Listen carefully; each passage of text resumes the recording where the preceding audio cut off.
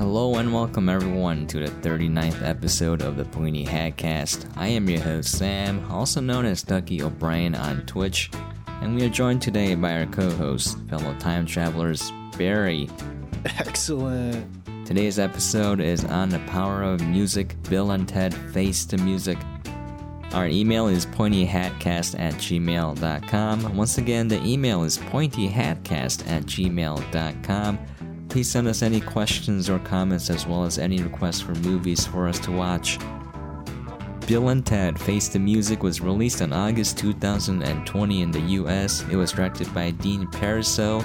The screenplay was written by Chris Matheson and Ed Solomon.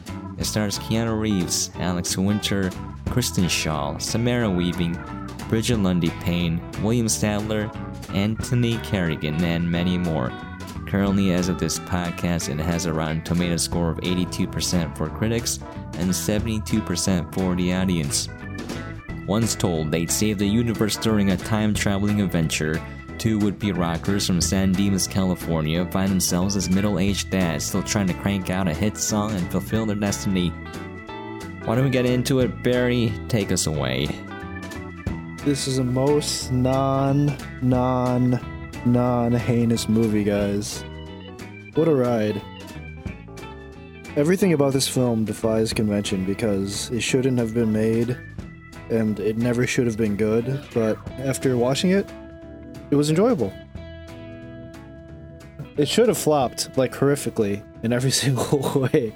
The tone is from, ported forward 20 years, 30 years now? Yeah, 30 years. Excellent Adventure came out in 89, and Bogus Journey came out in 91, I want to say. A couple years later.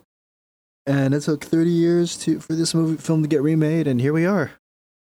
And it got a lot of things right. I don't think it was a perfect film, but I did enjoy it very much. It's a much-needed ray of optimism and hope and good feelings in a miserable time thanks to coronavirus. It maintains the most important part of these films, which is the earnest, non-cynical, just good-hearted moral core, I think. Yeah, I agree with that, yeah. Again, there's not really very much cynicism, if any at all. You can mostly say that there's not really a villain at all either. And everything's just about being excellent to each other. That's not to say there's no conflict, but the conflict comes just from, the story, whatever story there is, such as there is. I really enjoyed the ride. I think that the performances were, for the most part, pretty good. Although I guess Sam and I disagree a bit on this. I think everything, they nailed the tone of it. The balance of how close to the original should we get. Because in the originals, they're supposed to be, it's like a high school comedy, like an 80s high school comedy. And which means they're pretty young. And if you think about it, nobody talks the way they talked when they were in high school after 30 years. I certainly don't talk the same way now. Yeah. It hasn't been 30 years quite yet. I'm old. I'm not that old yet. But, the cadence and delivery of everything, they have to ride that balance. And I think they found a pretty good middle ground. I enjoyed the performances of the daughters. I was really worried about that. I thought that could be terrible. Me too. I thought that could be the one thing that really takes the movie down, but they were wonderful. Samara Weaving, who was in another movie that I saw very recently called Guns Akimbo with Harry Potter. Sounds like Call of Duty. It was actually an enjoyable film.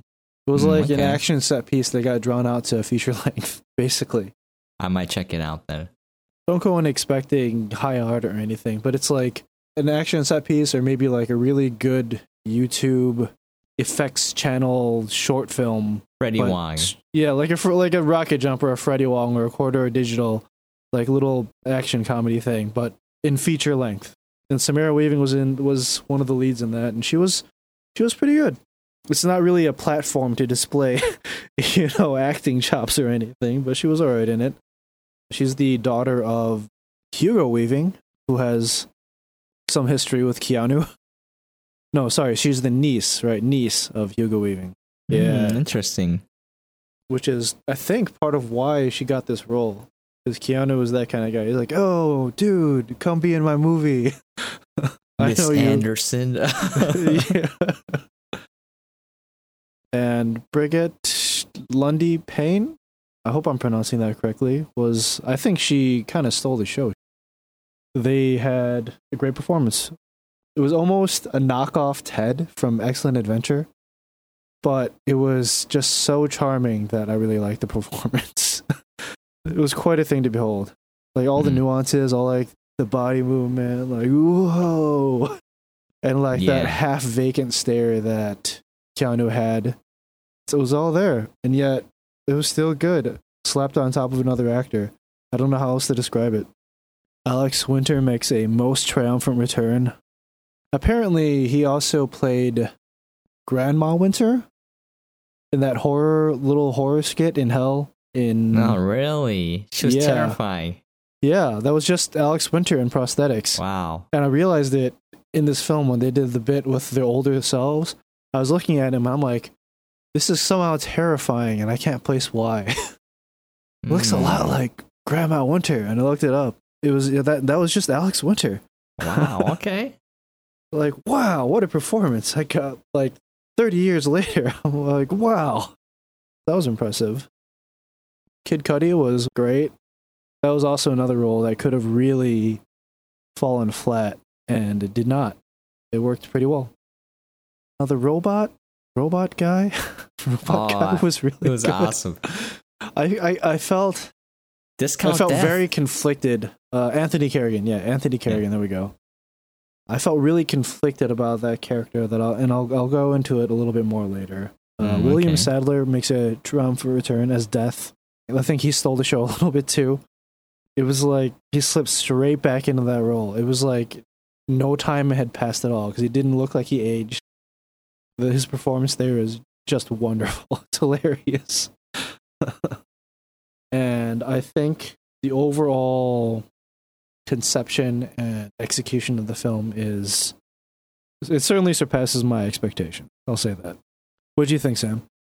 Yeah, I thought that the movie was a really good melding of the original two. I don't like Bogus Journey as much, and I went over that in the podcast, but yeah, they took the best parts of Excellent Adventure and Bogus Journey and then modernized it without really losing the heart of both films, and it should have failed. This type of movie is very hard to make because it's not just if you can pull it off, but there's a lot of expectations from fans, and that ruins a movie because no matter how good the movie is, if it doesn't live up to the fans' expectation of it, what they have imagined in their mind, which is not very specific, by the way, then they're not going to like it no matter how good the movie is. And somehow they kept the spirit of the original films alive and made it a little bit new, a little bit different. But yeah, going over stuff that I like, it's basically Excellent Adventure and Bogus Journey combined together. They do the same things. They go back and revisit all the things. They pay tribute to George Carlin, rest in peace, at the very beginning. It's a sweet little moment. They don't milk it for anything. It's just here's Rufus, and they're like, oh, Rufus, and then they move on. And then, they replace him with the new comedian, Christian Shaw. So it's there's a comedian there playing the role of a time traveler. They have all the things. They got Death there. They go back to hell, all these things, and it hits all those beats, and then it keeps the same message of, like I said before, being excellent to each other. There's no real cynicism here, like you mentioned. There's no hating on anyone. Even Dennis, who's made to be annoying, they're just just come along, Dennis. It wasn't it's about family. Yeah, it's about family. It wasn't like in Bogus Journey where, they were kind of mean to death. It's more like they were just slightly annoyed here, so they kind of toned it down a little bit. And yeah, it's a message that we kind of need, where it's not a deep theme or anything, but it's just oh, if you come together, then we can solve these problems. We can get through this. And, that's been at the heart of these movies and something we needed, especially now more than ever. But yeah, there's only one thing I didn't like. The movie isn't perfect, but I thought that Keanu's performance was a little more flatter than usual. He had more like expression, and I just feel like he's old. That's what I feel like. I feel like he's old. Now that part where he was trying to do the British accent, I was like, oh, it's so flat. Like everything about his performance was a little flat. But that's the point for that scene, Sam. It's not him being a British person. It's him pretending to be himself, pretending to be a British person. Yeah, I know, but like it wasn't He's there. He's a guy, dude, pretending to be the dude who's pretending to be the other dude. Yeah, but like if you watch him in Excellent Adventure, he has more to his face, like his voice, his mannerisms. In this one, it felt more like Keanu trying to be Ted. Not that I have a problem with it. Compared to the older films, it was just like, oh, that's not Ted, that's just Keanu. And that was my only complaint. Doesn't take away from the movie, but I feel like he's just old now. I feel it. It looks great. As opposed to like Alex Winter, which is like he just came back into the role. He looks slightly more wrinkly, but it's like he came fresh out of that movie. And then he came into this one, and then he didn't really change. So that was why, I made the comparison. Because, Alex Winter, it's like he came back 100%. Keanu came back like 50%. Maybe John Wick was Keanu went from Baba Yaga to this, It's kind of... Yeah. It's kind of two different movies. It's kind of hard. Also, I feel like, has Alex Winter gotten a lot of work? I feel like maybe Keanu played too many roles and he couldn't remember what it was like. That's an odd thing to complain about. Yeah. Too much work. Too much work. Now I can't play Ted the way he used to. I believe Alex Winter does a lot of directing on smaller projects. Because, I felt like I didn't see him in a lot of movies. Hopefully he had some stuff to do. Because I know he did some television. He was in Robot Chicken, quite a few episodes. Bill S. Preston Esquire. And a few other small characters. Right. He's had some voice acting work, I believe. Yeah, here and there, That's a shame. He's much more prolific as a director, I think. Yeah, I'm just saying there's a lot of talent that's not being used. I'll just state what I liked about the story, and then we can go over whatever. I just wanted to say that I thought the themes in the movie were a little bit more mature, but still funny. I really like that scene when they're in marriage counseling, couples therapy. I love that scene, and there was more gravitas to that sort of scene than in the previous movies, where there's an actual problem here. Some emotional conflict. I don't know if you felt that way or not. I like you mentioned you were talking about the marriage counseling bit. Yeah. I like that it's not like some dumb manufactured romance drama. Yeah. It's kind of a brutally real thing where your lives just go in a different direction than you thought they would, and the marriage is strained because of it. But you see very clearly that at the core of it, they still very much love their spouses. I love that, by the way, and I forgot to mention this, the princesses have so much more to do in this film than they did in the previous two. They had nothing to do in the other movies at all. I like that by design because it kept the focus on Bill and Ted, and in this third one, I like how they expanded that to include the wives and the kids, the daughters. Yeah, it's a delicate balancing act when you have what could theoretically be like 6 leads and 3 separate plots. But everybody got, a reasonable amount of screen time and nice little segues into and out of the plot. Totally, I like the pacing and editing because they cut out a lot of stuff to keep it at a pretty good clip throughout the movie. It's only 90 minutes like the previous films, and I feel like they don't really waste your time with scenes that you don't need. Yeah, I will say the time thing is part of one of my few nitpicks about the film. They keep very, very specific time. Like they literally show you how much time is going to be left in the movie. Oh yeah, yeah. And in general, as like a storytelling rule, you do not give specifics like that. You'll just let your audience fill in the gaps as far as the flow of time. You're creating an illusion of time passing when in fact you can compress and elongate moments as long as you want as a filmmaker in the edit. And whenever you have like a literal running clock like that, you limit your ability to do that. For instance, I'm going to give a very simple example. When Luke and old Ben Kenobi go from Tatooine to Alderaan, they never tell you explicitly how long that takes. Okay, that could be 5 minutes, that could be 5 months. They never tell you.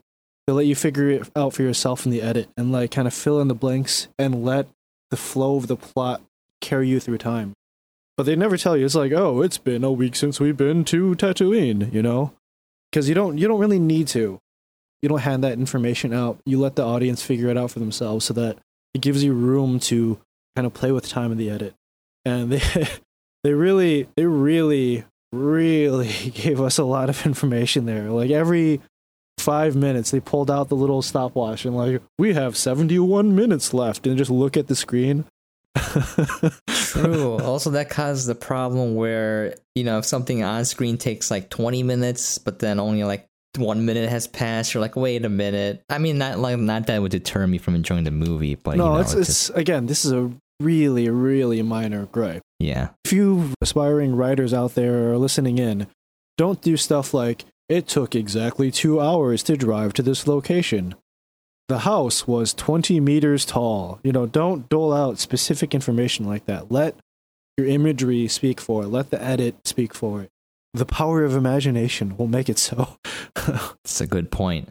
The more specific you get, the harder it is for you to create a world that is filled in, because then you have to fill in all the little nooks and crannies, like this street is 12 kilometers long and this building is 5 stories tall, and all this little stuff.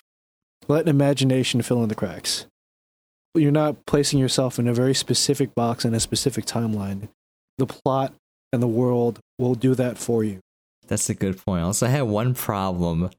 Other than Keanu's acting, for me, personal minor gripe, like I don't really care.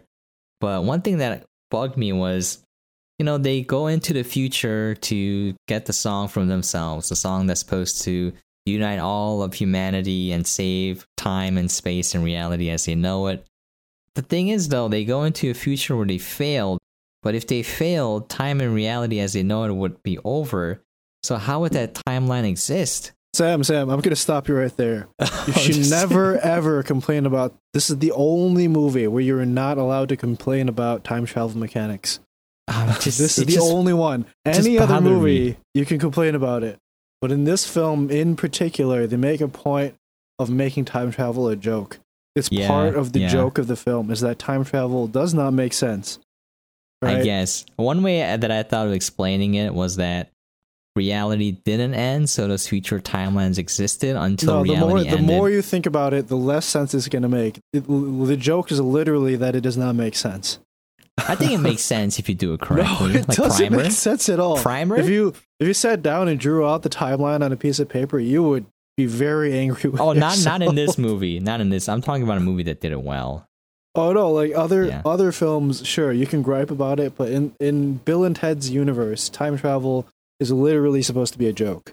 That's part of why the movies are funny. See, I didn't like it as much in this one, because in the previous ones, you're just like, whatever, it's time travel. They went back in time, they brought him back, so everything's fixed. But like this one, they go into a future that's not supposed to exist.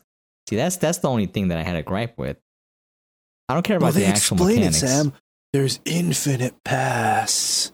but the future, how does it exist? That's all you need. That's all you need, Sam. Stop trying to think about it. See, I didn't have a problem with them going to like the infinite point and making infinite copies of themselves. I'm like, that's just dumb. You know, that's okay. But the future part, other than it being hilarious, their future selves being... Old Ted explains, they're like, there's infinite paths and infinite pathways. You know? Oh, speaking of that scene, that was so dumb that it was hilarious, where Ted's talking to himself and it's like, I feel like I never got to know you. It's like, because I didn't open myself up. But it's like, Ted, that's you. You know yourself. Right? It's the dialogue is so intentionally stupid that it's genius. I kind of liked it too. It was a joke. I liked it a lot. It was a joke, but it also had like kind of a moral message, which is that you have to allow yourself to accept your failures. That too. It's like the moral compass of the film. Like the whole theme is that allowing yourself to accept failures and then accept it as part of yourself. And that was kind of what I took that to be what that scene was kind of about. And they managed to fit a couple of nice jokes in there too. It's so funny. It was so funny. Yeah. Did you get the after credits? What was in the after credits? Oh, when they're rocking out together? Yeah. Yeah. We still got it. Oh, that was great. Those are some great prosthetics. There were some really nice effects in this film. Yeah, all practical. Like the prison scene, like the head replacement they did. Oh, dude, that was amazing. I was like, oh my god. I was like, what the heck? The old man prosthetics, and specifically that scene, they were incredible. I actually thought that the rest of the film could have stood to look a little bit shittier. You know what I mean? I kind of wanted the movie to look crappy. So yeah, if you compare it to the originals, they just didn't give a crap, and they're like, here, put this foam piece on as a futuristic jacket. It looks like garbage, and it's a joke. But then when they actually go to the future, like the special effects looks nice, like everything looks nice and pristine. I was like, oh, I can feel the budget in this movie. It's way better. I don't know if it's necessarily a lot of money, but it's just the way that technology has progressed. Like some guy in his garage can make a scene like that given enough time now. Whereas before, they had very sparingly used special effects because it was all specialized labor and they just didn't have any money. Man, yeah, I just kind of miss we don't care, we're just going to cobble together this and it's okay because it's the future nonsense. Yeah. I liked that the film went from really interesting effects into like just we don't have any money left. Yeah. We're just doing what we can. Here's a strobe light. This is our time travel machine. Memories. Can we talk a bit about the time travel scenes? Yeah, sure. I thought that they were pretty lovely. They actually had a lot less to do in this film than in Excellent Adventure, but then Excellent Adventure was all about the time travel mechanics, and this film kind of combines Excellent Adventure and Bogus Journey, where they have like these different ideas. Excellent Adventure was a high school comedy through time. Bogus Journey was a high school comedy through The Exorcist. Yeah. Very different films, and they just kind of met in the middle here. I can't believe how much fun it was to see Jimi Hendrix like riff off against Amadeus Mozart. Oh yeah. That was a lot of fun. It's like a love letter to music. Yeah, the whole film is a love letter to music, really. It's about how music can bring us all together. Accept your failures, overcome them. The film has like heart and a theme, and it's a comedy. You know how few comedies get made these days that are like not garbage? I cannot think of the last comedy film I watched that was not garbage. I can't really think of it either. It's actually funny. Yeah, that's actually funny, and you know what? We can just stop right there. That's actually funny. Yeah. Scary Movie, maybe? No. What was that, like 2006? I'm talking about the original, all right. Yeah. No, not even, like the original Scary Movie was pretty funny. Austin Powers was pretty funny. Yeah, okay. I'll take that. But that was like 10 years ago. I can't think of anything. Like, comedies just don't get made very often anymore. Or if they do get made, it's like an Adam Sandler film. And that's basically it. There was whatever Adam Sandler vehicle. There's Paul Blart Mall Cop. No, I heard there's a new Nutty Professor movie being made. Oh, God. Anyway, I don't want to be negative in this review because the film was not negative. The film is so disgustingly positive, Sam. Yeah. It's on a great note. A lot of people are hating on the ending, by the way. Really? Why? Because it just ends. That's the whole point of the movie, though. There's no... And like even the credits I really like because it's a montage of actual people all around the world just jamming to music, and it's like... Oh, I loved that so much. Yeah, it continues. Was so much fun. It I continues think from the there's a lot of end scene. Easter eggs in there. I think Metallica's in there and a bunch Really? of other. Wow. Yeah. David Grohl is one of the scenes. Dave Grohl just shows up in this film. Yeah, he just like he wrote the best song that was ever, and just try and steal it from him. That must have been the fastest like casting / location phone call of all time. Just call up Dave Grohl like, hey, we're making Bill and Ted. Can we use your house? Local Hell talent. yeah. Can I be in the movie? Hell yeah. But yeah, like I don't know why people have the problem with that, because like if you look at how the movie starts, it's all about the main like hurdle they have is decline and stagnation, where they can't come up with the song, and they've been trying so hard their entire lives to make this one song because Rufus told them that they would make it, and they don't want to give up, and that's causing all sorts of trouble in their personal lives. And it's in the couple therapy session where like the wives are saying that they were given a task that they can't solve. But the thing is, because of their dedication and they pass it on to their kids are the ones who came up with the song. But the thing is, the song wasn't the important thing. It wasn't the important part. It was just the people coming together. And I was like, this on a story level, it works so well, and he tied that in with the actual ending and then the credit sequence. I was like, it's simple, and it's what we need, though, This movie has more going on than a lot of films. A lot of films. So there's a lot of lessons to be learned. A great message in the film. Overcome your failures and become the best version of yourself. Or like it's okay if you don't have the solution. It's like you don't have to come up with the solution. Sometimes you can let go of it. Yeah. Like, you don't have to fix everything. It's about family. It's about family, yeah. Dude, the dialogue is so funny. It's genius. Like that one part where, they're after they come from the couples therapy, I have to write it down. It's like, that's why we gotta keep working, dude. And then it's like, but isn't that the problem? And then Ted's like, yeah, but it's also the solution. So I was like, it's both stupid, but also true. I was like, oh man. You can fault them for I love how earnest they are. Yeah. Like they've been banging their heads against the wall for 25 years and they just have not given up. Exactly. And yeah, it's so wholesome. It's so pure. It's so pure. Speaking of pure and wholesome, let's talk about Robot Guy. Dennis Caleb McCoy. I suspected that the character would be funny, like from the very first appearance. And then it's just the way they visually built that character up over the film is just perfect. Yeah. Okay. He looks threatening. Without needing any dialogue until the first line of dialogue he speaks. And then like the gag payoff is just great. I'm sorry for lasering you. Yeah. He's like, I accidentally lasered your daughters.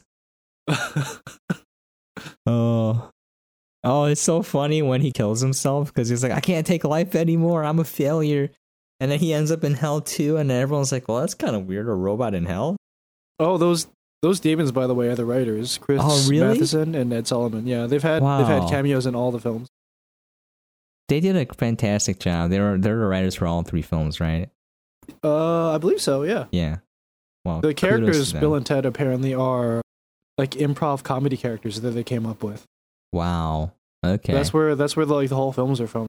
It was like this improv comedy bit that they did playing these two characters, and then they said, well, we have these two characters, now what do we do with them?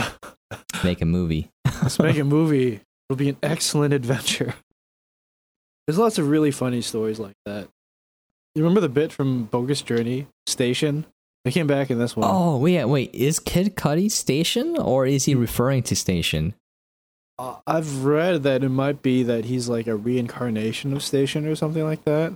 Interesting. But that whole bit is because they ran out of, like, their entire budget just ran out towards the end of filming. And they were frantically cutting apart the film, just ripping, like, literally tearing pages out of the script. And in the process, they had to reprint everything out from, like, a computer or whatever. And they deleted this giant block of dialogue that was supposed to be in the police station.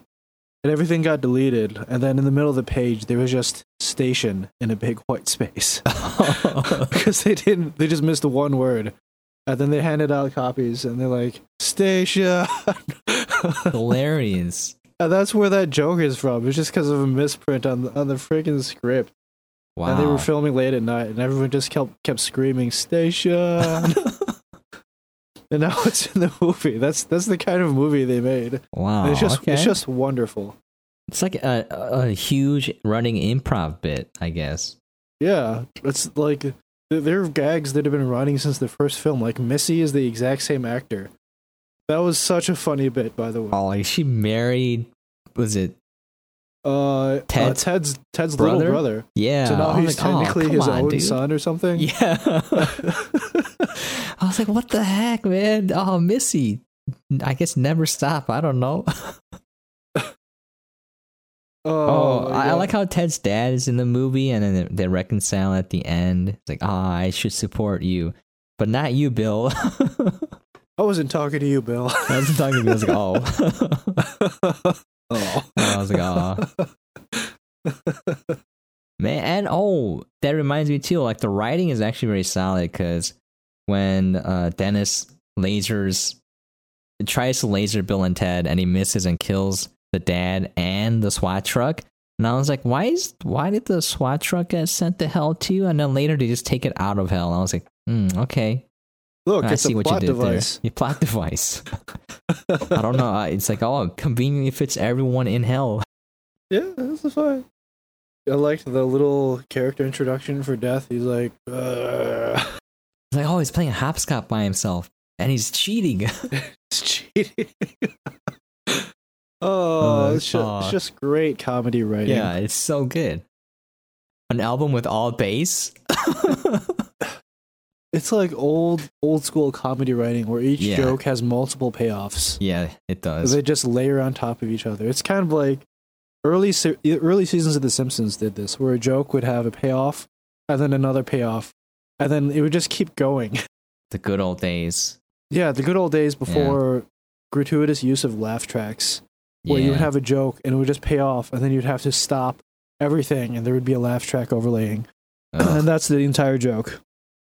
And you don't get anything else. And that's how writing has been for a while. Yeah, it's true. Like Big Bang Theory. Like, here's the joke, here's the punchline. Oh, laugh. Do you know, I'm gonna admit this though, but I watched most of Big Bang Theory because there was this cute girl who said she liked it, so I watched it. This was like a couple of years back, but the first season, the humor was okay, and then after season 1, it went all the way into the toilet. If you take the laugh track out, it's actually not funny. You see how painfully unfunny it is. Yeah, pretty bad. Yeah. Dennis. I feel like the only thing that I had a problem with. Didn't you say you had a problem with Dennis? Yeah, I had a problem with it because I know people who are actually like Dennis, who are really sweet people, and they just they're just not good at functioning in social situations. But they're really great people. Once you can dig deep beneath that outer layer, they're great. But it feels bad laughing at this character because I know people exactly like that. Oh, that's why. Okay. I just felt like it was a rip-off Death, like a trying to recreate Death, but it wasn't quite there. Well, it's like a discount Death for me. I don't know what this trope is called, but it's like where you turn your main villain into like a joke. Oh, okay. That happens in anime a lot, so it's understandable. It happens a bit in anime. It's a pretty common thing in more comedic movies. It's always an interesting choice because then you have to rely just on really solid characters, and like maintaining tension without like a credible threat is tough. Yeah. Other films that have done this, let's see, Guardians of the Galaxy did this to an extent. Thor Ragnarok. Oh yeah, dude. I love Ragnarok. and Bill and Ted, to be clear, goes way further than those films as far as turning like the primary antagonist into a joke. But the film's primary nemesis, the primary conflict is with themselves. It's exactly. overcoming your own failures. Yeah. That's why it works. That's why it works. They already have the true enemy. It's there already. The true enemy is a stopwatch. No, it's within. Within what? Within what? Within yourselves. I still can't get over the scene where Ted's talking to himself. It's just the writing is so good. I've never seen writing that's this funny without relying on innuendos, shock value, just potty mouth. It's just so smart, so intentionally dumb that it's hilarious. And it works on multiple levels. Like you said, it's not just funny. It has like a theme behind it. There's like a lesson or a moral behind it. That sticks with the rest of the film. It's not like a one-off either. So, well, it's important to maintain likable characters and like a moral core, like a moral center to the film in a comedy. If you make a joke at the expense of a character and there's no overriding theme behind it, then you're just being mean, right? Exactly. And you might get a laugh, but it's a pretty guilty laugh. It's a cheap laugh. Yeah, it's a cheap laugh. Yeah. Like Europe Trip or whatever that film was is pretty guilty of this. Okay. Where they make lots of jokes at the expense of characters and stuff like that, and you get a chuckle out of it, and you're like, oh, I feel dirty. You're just laughing at people. Yeah, I remember that scene in Me, Myself, and Irene where he shoves a goose off a dude's butt. Yeah, where like something is just violence or stuff like that. And yeah, it's funny for a bit, and then you're like, oh, I'm just unclean. Unclean. Yeah. But if your characters mean the best, the core of the film is about being good-natured, then you can just get away with more stuff like that. Totally, like you can get away Dennis, with laughing at Dennis, Dennis lasering their entire family and sending all of them to hell. You're like, oh, this is okay. I'm okay. That was with a great this, joke, by the way. Like visually, where they're all following to hell, and like Mozart just slams into the ground in the background. I thought that was hilarious. That reminds me of like Napoleon. Oh yeah, Napoleon. Yeah, right. Yeah, Excellent Adventure. I also thought there's maybe a little bit of a subtle joke when Bill and Ted come across their daughters in hell. Like, they'll go to rescue them, and they just almost immediately find them. And they're, like, toiling away in menial labor. And Bill and Ted are like, oh, you guys okay? And they're like, yeah, all right.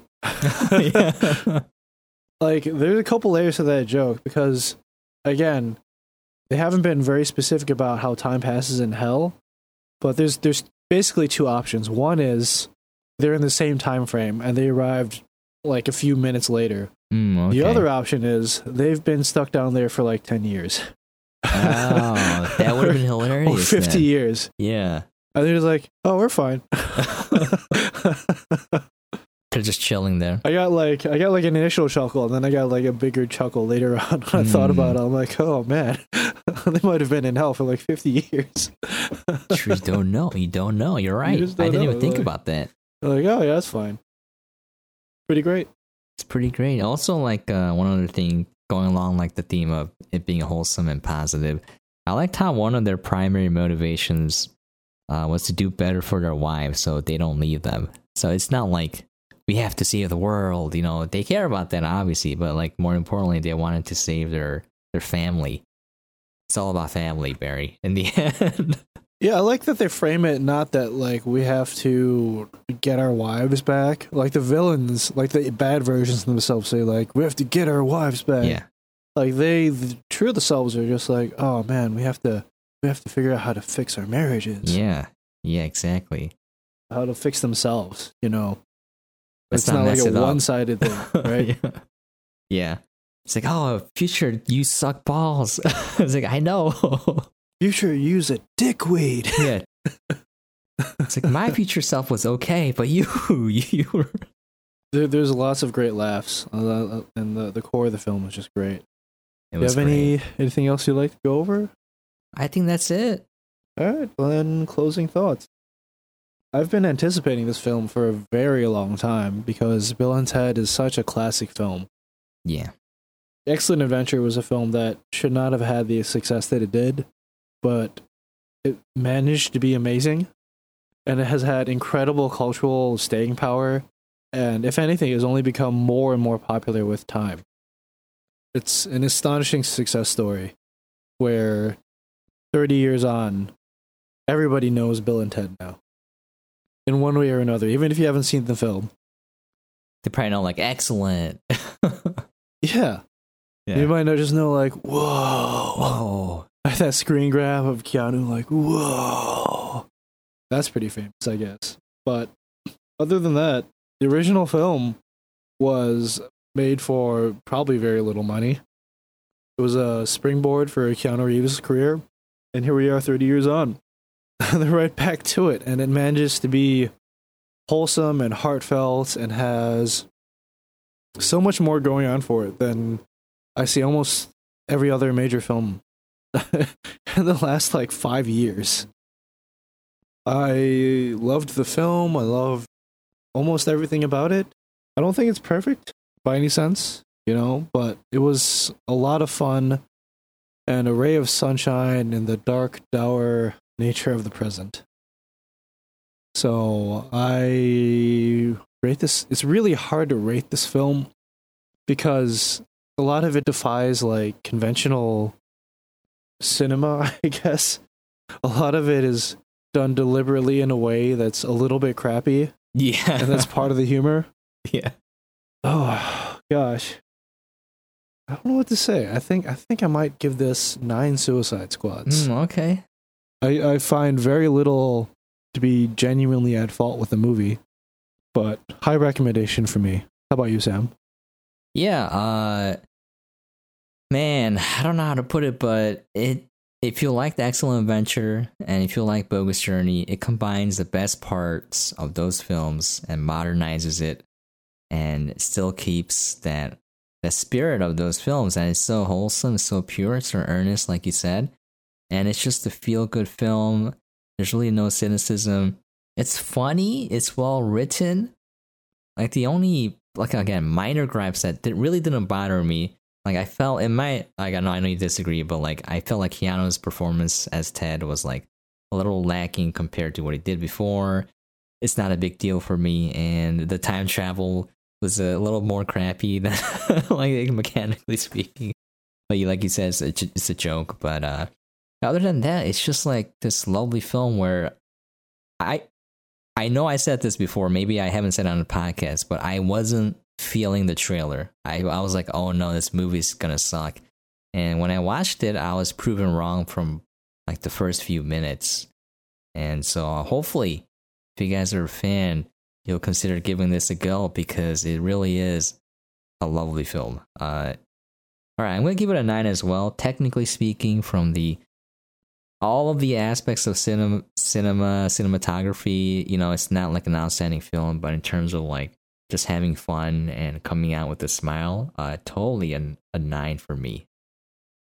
Totally, man. I think, unfortunately for Christopher Nolan, this is going to be the time travel movie of the year. Yeah, you're right. Tenet actually is You're right. out. It's oh, really? It's out in international release right now.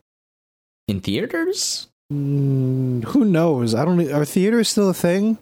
I feel like they aren't. I don't even know if movie theaters are going to be a thing in next year. I think all of the major chains will have gone collectively bankrupt.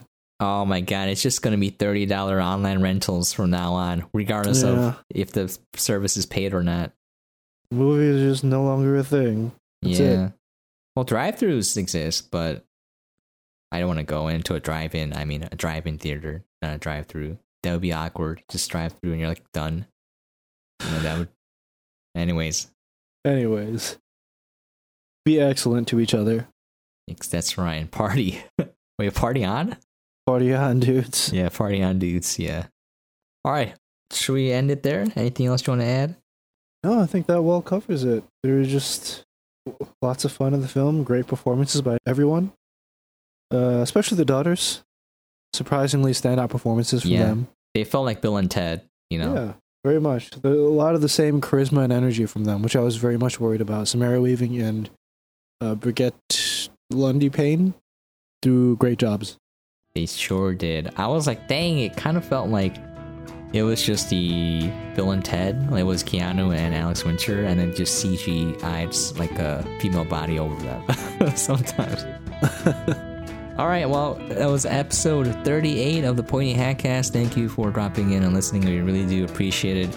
If you want to send us any questions, you can email us at pointyhatcast@gmail.com. Once again, the email is pointyhatcast@gmail.com. Alright, catch you guys next time. Thanks for dropping by, guys. Stay pointy. Stay and party pointy. on, dudes. Be excellent to each other.